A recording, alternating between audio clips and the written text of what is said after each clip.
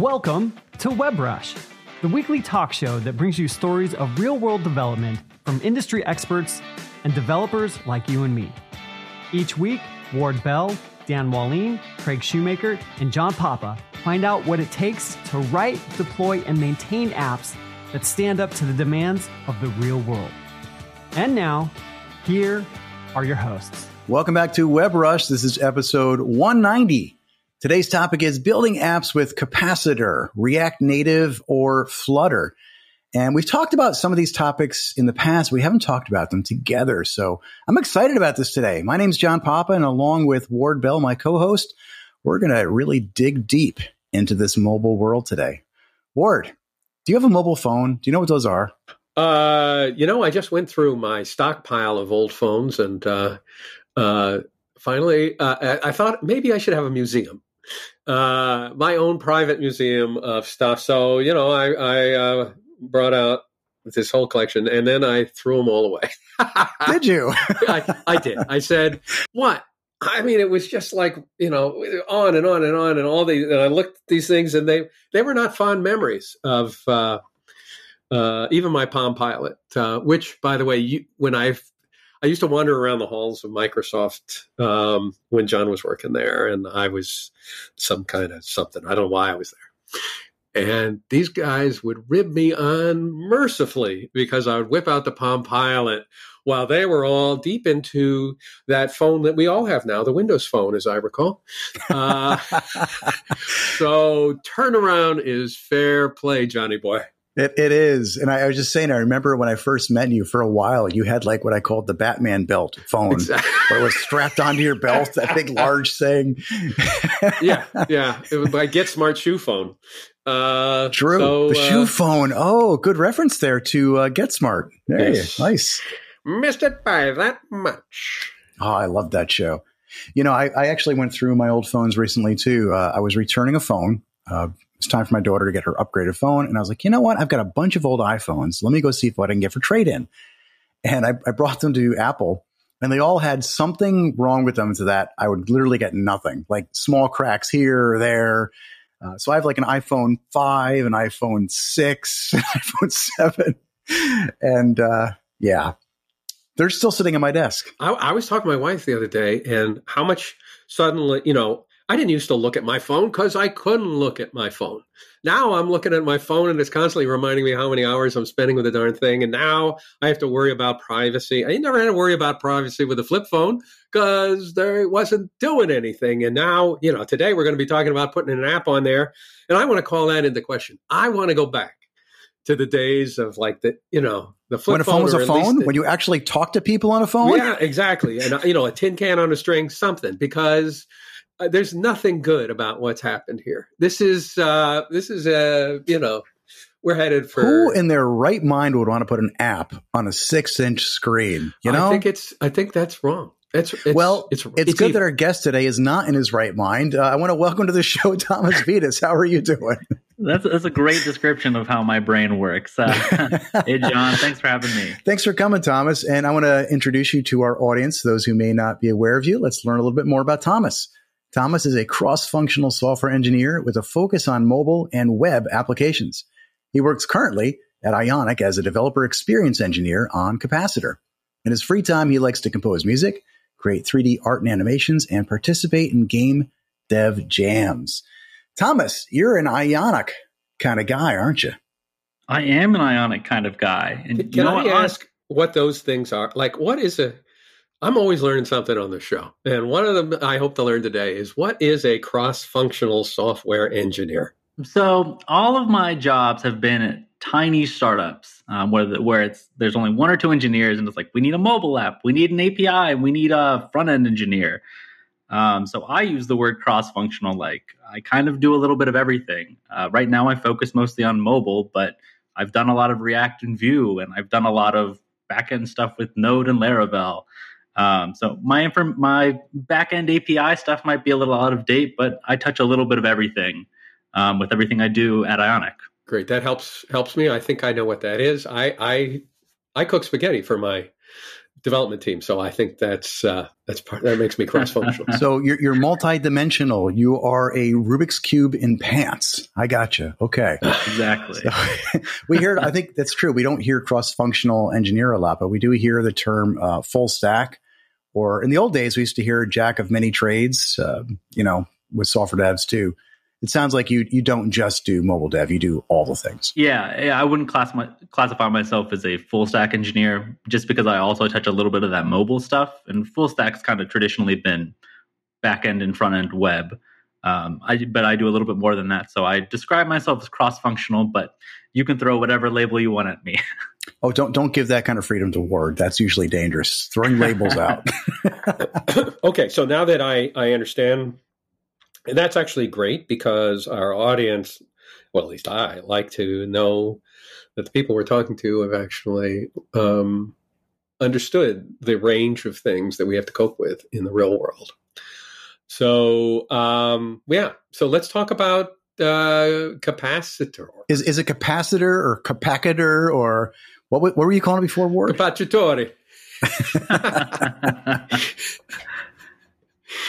So really, capacitor. It sounds nifty, sounds shocking.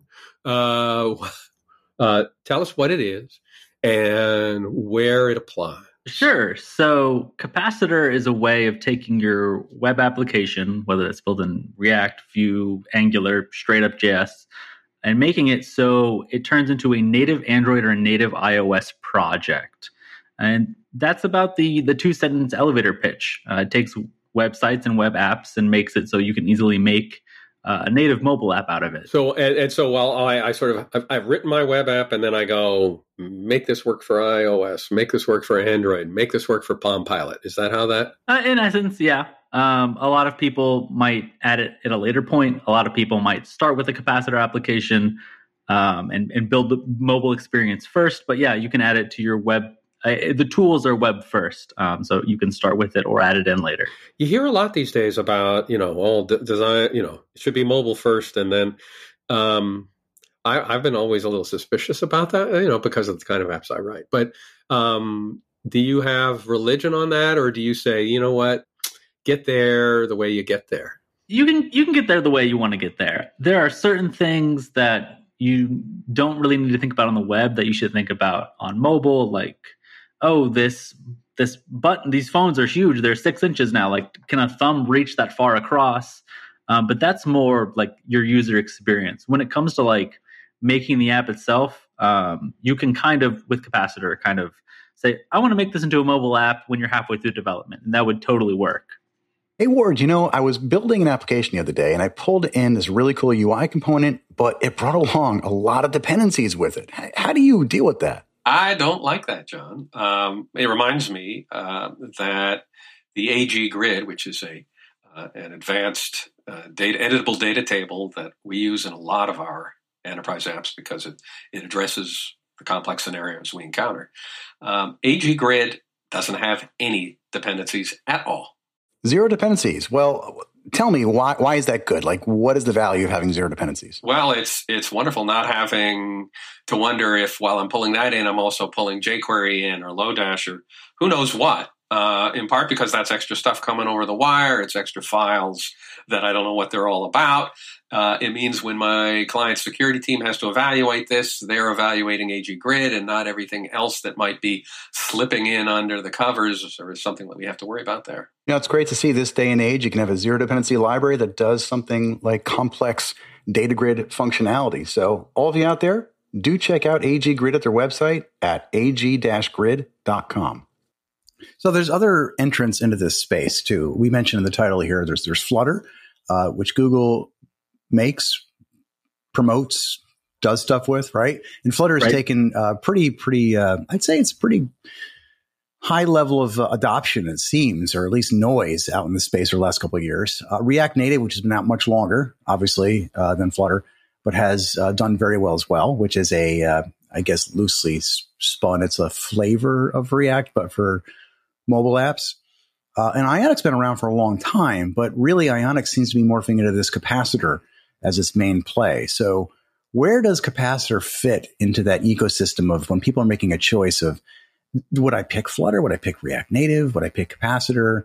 How do you differentiate yourselves? Yeah, that's a great question. The best way to describe it is kind of, let's talk a little bit about how Capacitor functions, how React Native functions, and how Flutter functions. Please do. They're all great engineering tools. I want to say that up front. Obviously, I'm a little biased towards Capacitor, but all these projects will make great, performant, excellent mobile apps, and the teams behind them are all super smart. But they all have different design philosophies on how the apps are rendered and how they're built. So let's start with Capacitor. Like I said before, it's web first. You can kind of add it in at any point in the process. It takes the device's native web view that comes bundled with your iOS or Android phone already, and allows it so we add the appy stuff to it. So if you want to know what's my location, I want to send a push notification, you can write a Capacitor plugin. We provide a couple of those out of the box. And it's mostly, it takes your web code and provides a nice API to interact with the native layer. Now, React Native, how that works is, if you've ever written React, it has this templating language called JSX. And with React Native, you don't write HTML. You still write JavaScript, but rather than making a div, you'll make a native element. I think it's called a box. And you're not writing web code, you're writing these native elements, but you're laying it out just like you would with a React web application. And Flutter, which is, like you said, kind of the new kid on the block, re-implements all of it. They've built a rendering system that's kind of similar to a web canvas, and they use Dart as their primary language.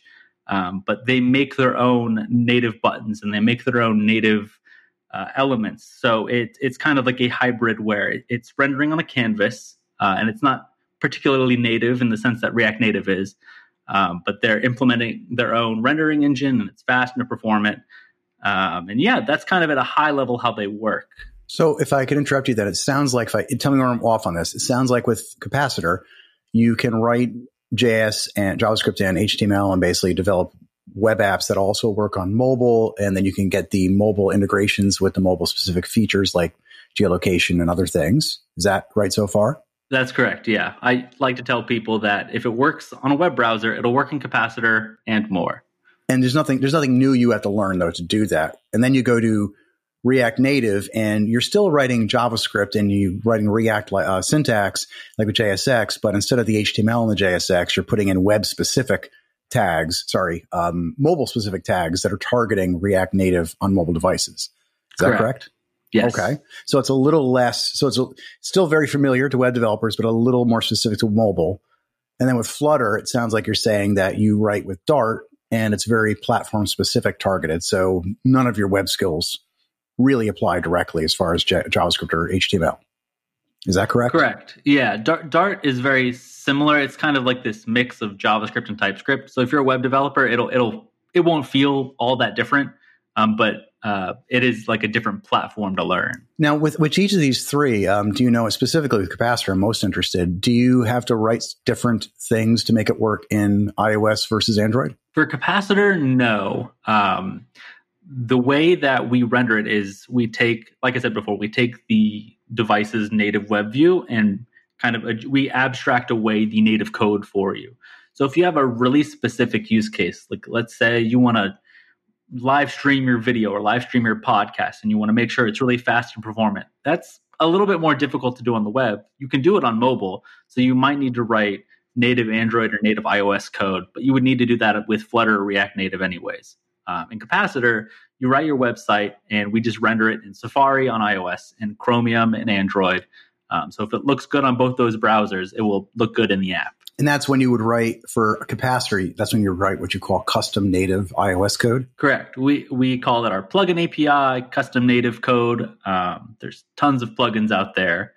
We have great docs on how to do that. Does Capacitor give you access to features of the mobile environment that wouldn't otherwise be available in the web? I know more and more browsers are authorize you to reach functionality that would be in the device, but not everything is there or easily accessible.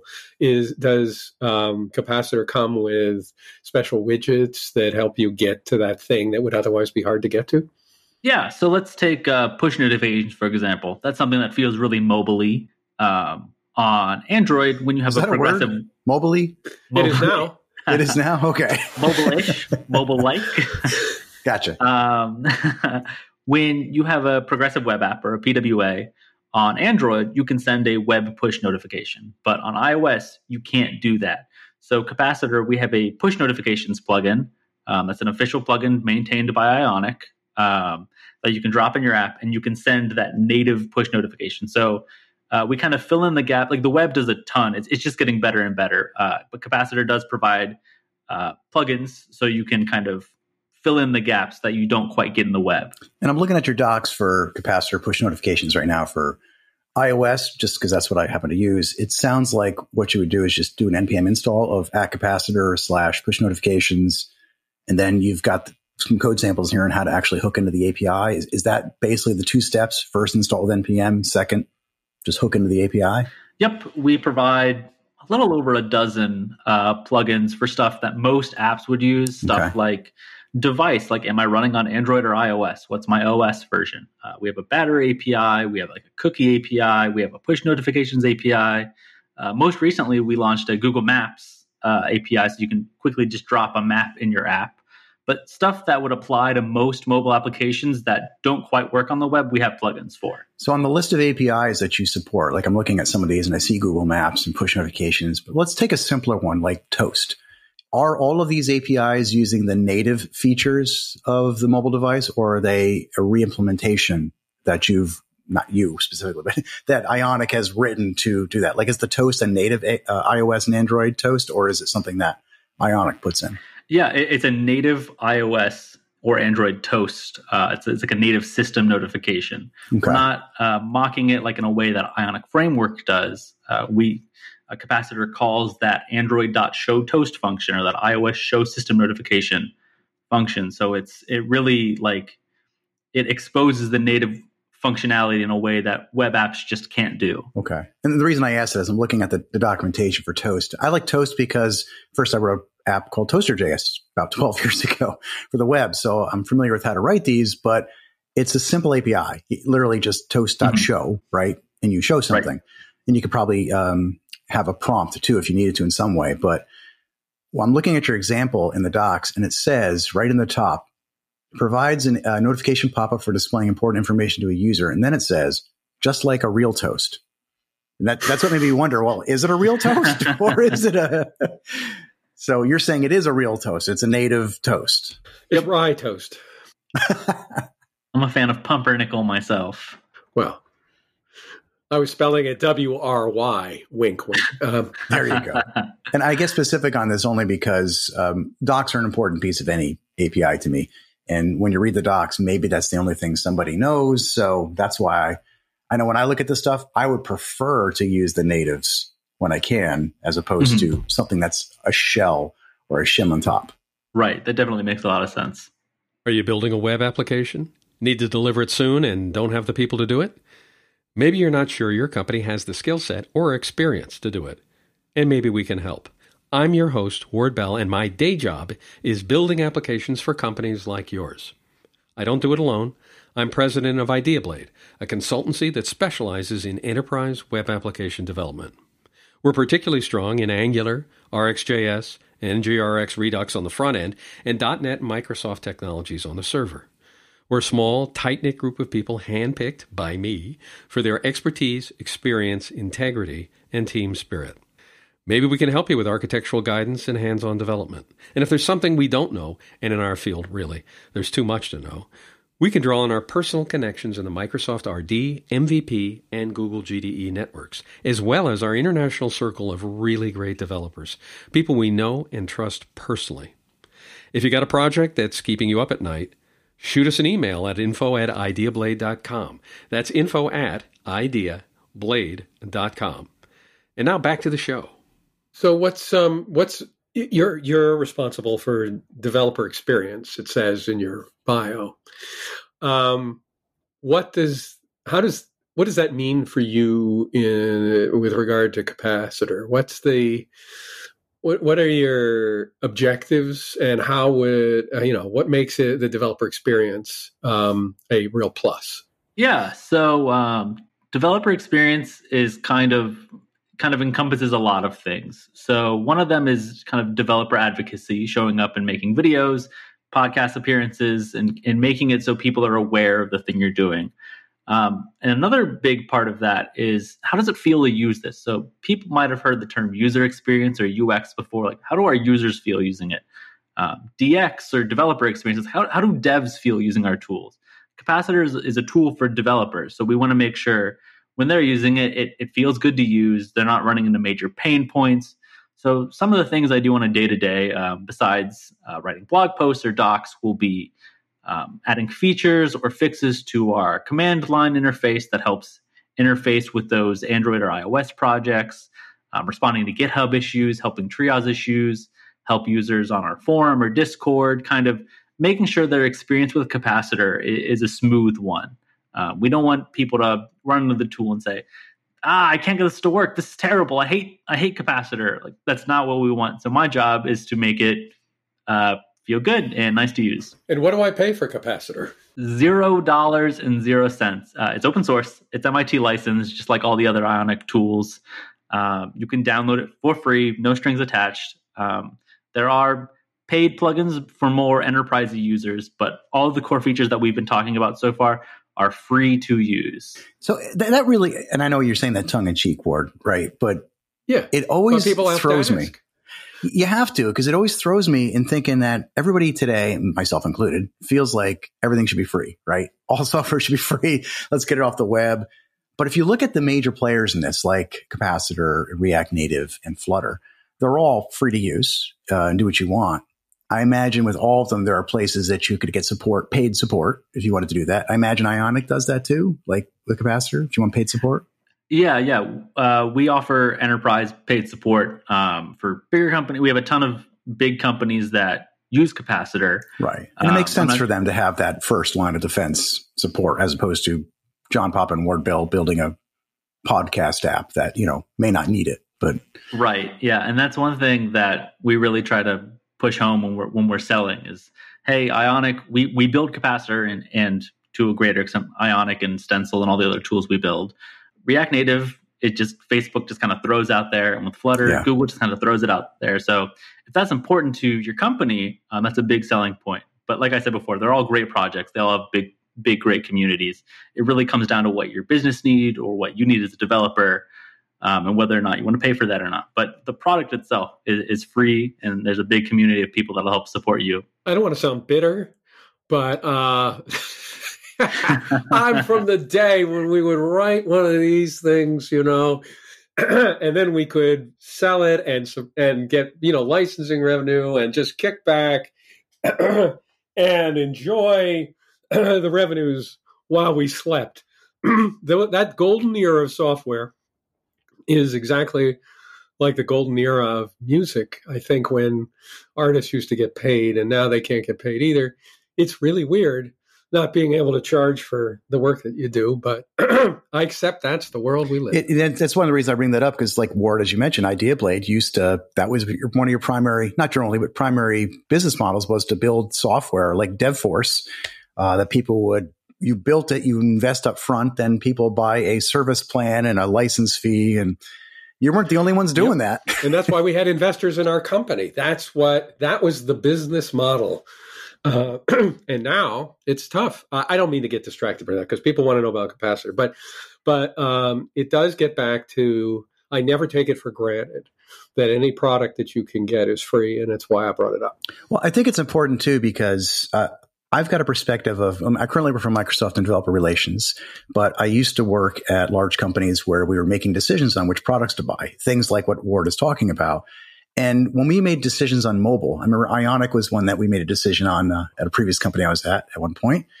And I remember talking with the Ionic folks as we were going through React Native, Ionic, and a couple other options at the time. This is before Flutter existed.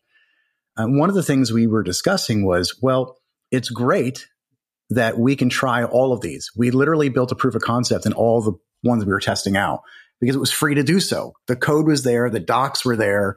same way it is today. You can try it, build it, see what it feels like.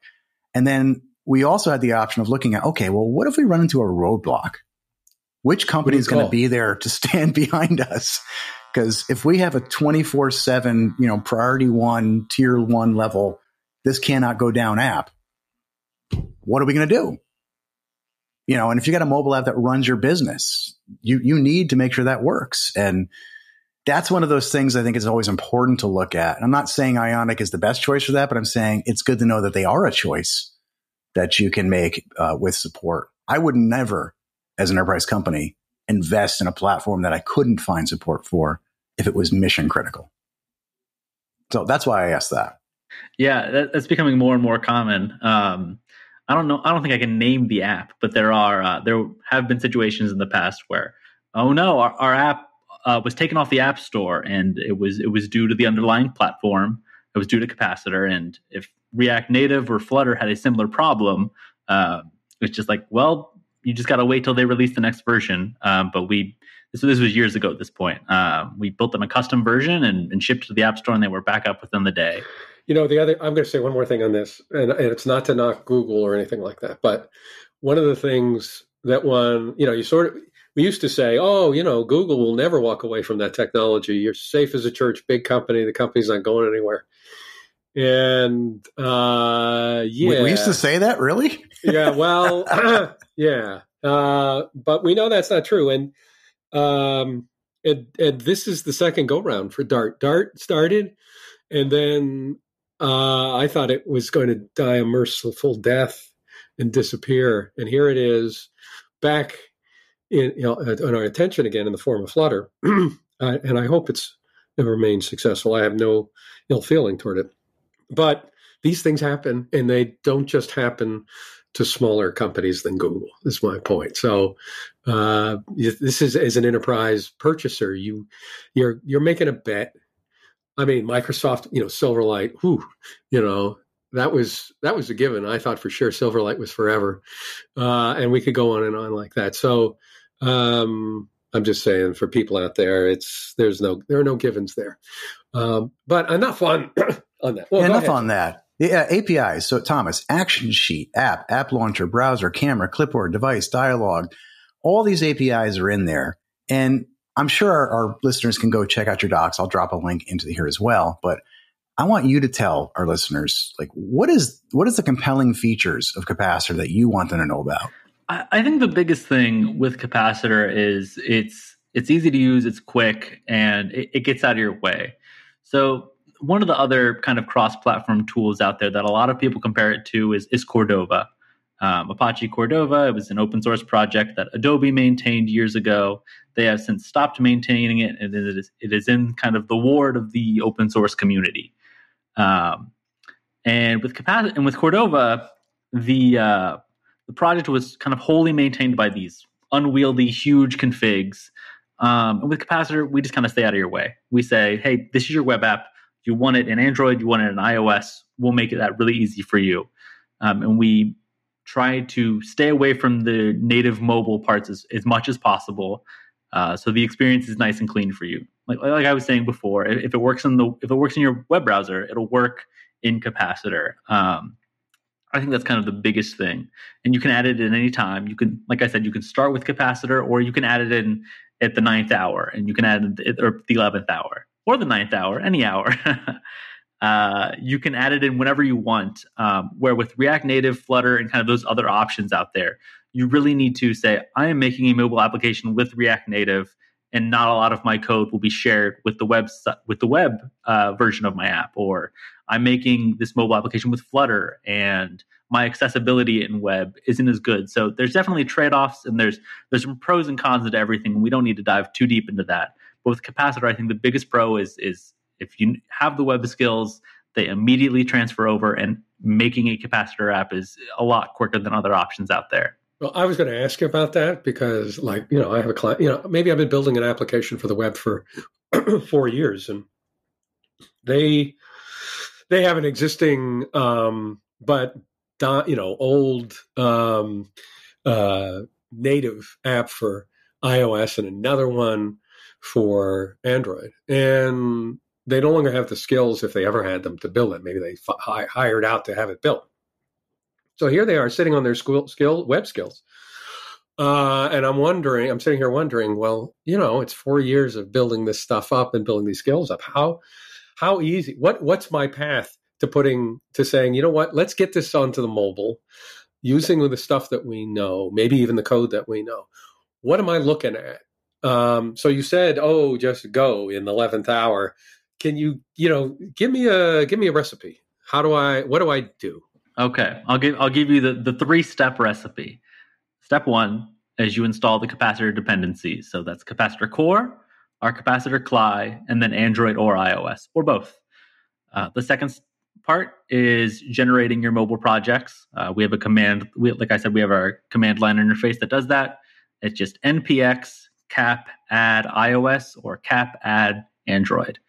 And then from there, it's npx cap sync. And that takes your web code and shoots it out to the Android and iOS projects. And from there, you're 90% of the way there. And you just kind of fill in the gaps with plugins or make sure the experience feels nice. And that's really about as easy as it is. Getting a first proof of concept onto a device can be as easy as 10 to 15 minutes if you haven't done it before. That's whether I use Angular, Vue, React, Svelte, whatever it's just the underlying application development platform that I might be using is irrelevant from this perspective.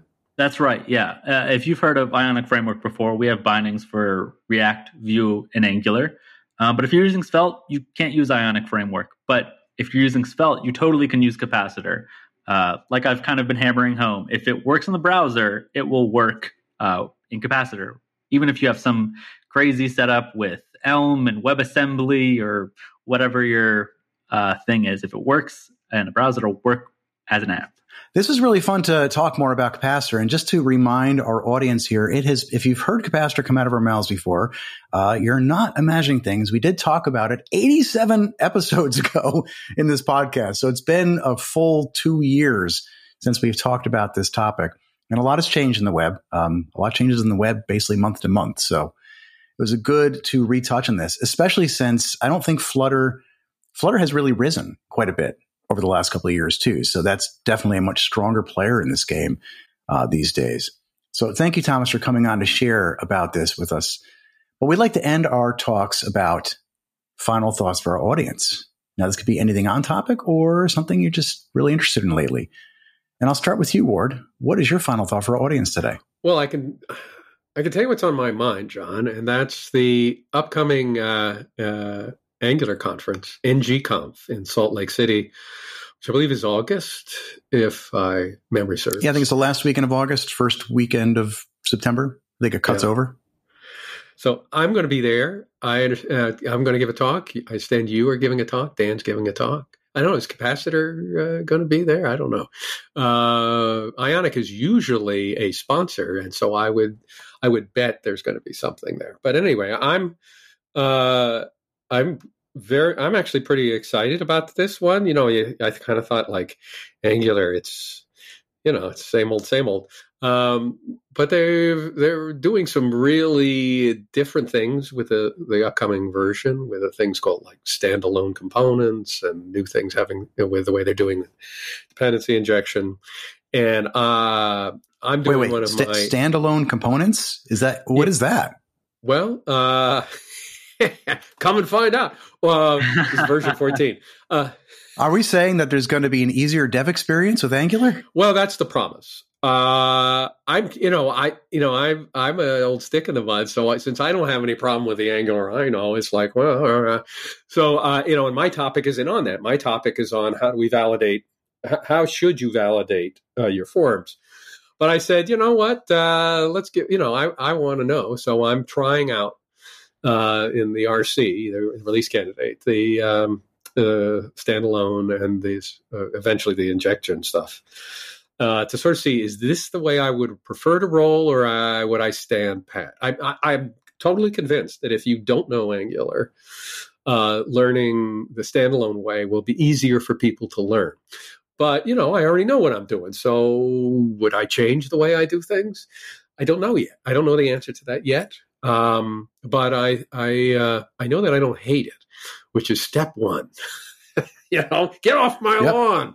I'm letting them step onto the lawn now. So that's promising. And they'll as it gets closer, I'll probably have some more comments about this. But I want to say that this NGConf is probably going to have a lot of substance to it. It's not they're not just polishing the apple. They're turning it into kind of an orange, but not breaking anything. All right, I want to be clear. You can keep rolling as if none of this had happened. But I think their theme is let's make this platform easier to use than it was.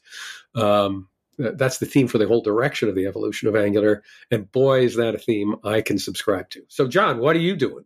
Yeah, I want to pile on +1 a little bit with the NGConf. I'm excited about it, not just because of the things you mentioned, but because it's like an in-person conference. And that's not been a thing for a long time. So I'm very excited just because that's one of the first in-person conferences I'll be at in 2.5 years of staying home. So I'm excited about getting in front of people again. It's a completely different energy being in front of people than it is being virtual. So, and I'm a people person. I feed off of energy. So I like to give it and I like to get it. So I'm excited about that. I'm also excited. Quick final thoughts to build on what you had there. Last year at NGConf, which was virtual then, I did a talk called What If? And part of that what if conversation was, it wasn't to say that Angular was bad or good, but it was to talk about what if Angular didn't need modules? What if you didn't need an HTTP library? What if you didn't need all these things? And instead you used what React and Vue and the others were using with Angular. And, for example, using the Fetch API instead directly with Angular. What if you had single file components where you put everything in one file instead of across 4 files, as you can do with Angular, or 3 if you don't do tests. But, having those kind of things in one place. And I'm really happy to see that is where the Angular team is heading, is towards a better developer experience, because I think that has been something that while those like Ward, who have used it for a while, are very comfortable with, as a new user to pull new people into the ecosystem, I feel like Vue and React and Svelte, quite frankly, are significantly simpler to slide into than Angular these days. And if Angular has tremendous functionality, but if it can get to that simplicity side, which I know it can, it just does the team want to get it there. If they're willing to invest in that, which it looks like they are, I'm extremely excited about this. So check out the RC for Angular 14, folks. Give them your thoughts. This is our ecosystem. And to me, the more competition, the better in these different platforms. I love all 4 of these: React, Vue, Svelte, and Angular. And to me, it's the more the merrier. Thomas, what is your final thought for the audience today? Let's stick on this NGConf train. Last time I touched Angular was the Angular 1 days. So I'm Ionic, and all of us at Ionic will be headed to NGConf. It'll be my first big conference that's in person in a while. But yeah, I'm excited to hop in and see how that the standalone components API is. I want to see what's changed since the 10 years I touched it last. And let's just plug Capacitor a little bit more. Capacitorjs.com. Check it out. It's free. Super easy to install. Sounds like if you come to NGConf, you're going to get to meet Thomas and talk about Capacitor right there, face to face. I mean, I think that's another one of the great things about coming to a conference is that you can find guys like Thomas and really hammer them face to face and please don't hammer eyes him. Open. Yeah, just talk to him. Oh, okay. Leave the hammers at home. I'll be the guy in the hard hat running away from Ward. Yeah. Kind of reminds me of dodgeball. If you can dodge a hammer, you can dodge a ball. On that note, I'm going to thank everybody for coming today. Thank you, Thomas, for sharing. Thank you, Ward, for joining today. And thank you all for listening to another week of WebRush, and to our sponsors, IdeaBlade, Narwhal, Ionic, and AGGrid. Thank you for keeping us on the air for 190 episodes. We'll see you all next time, every Thursday.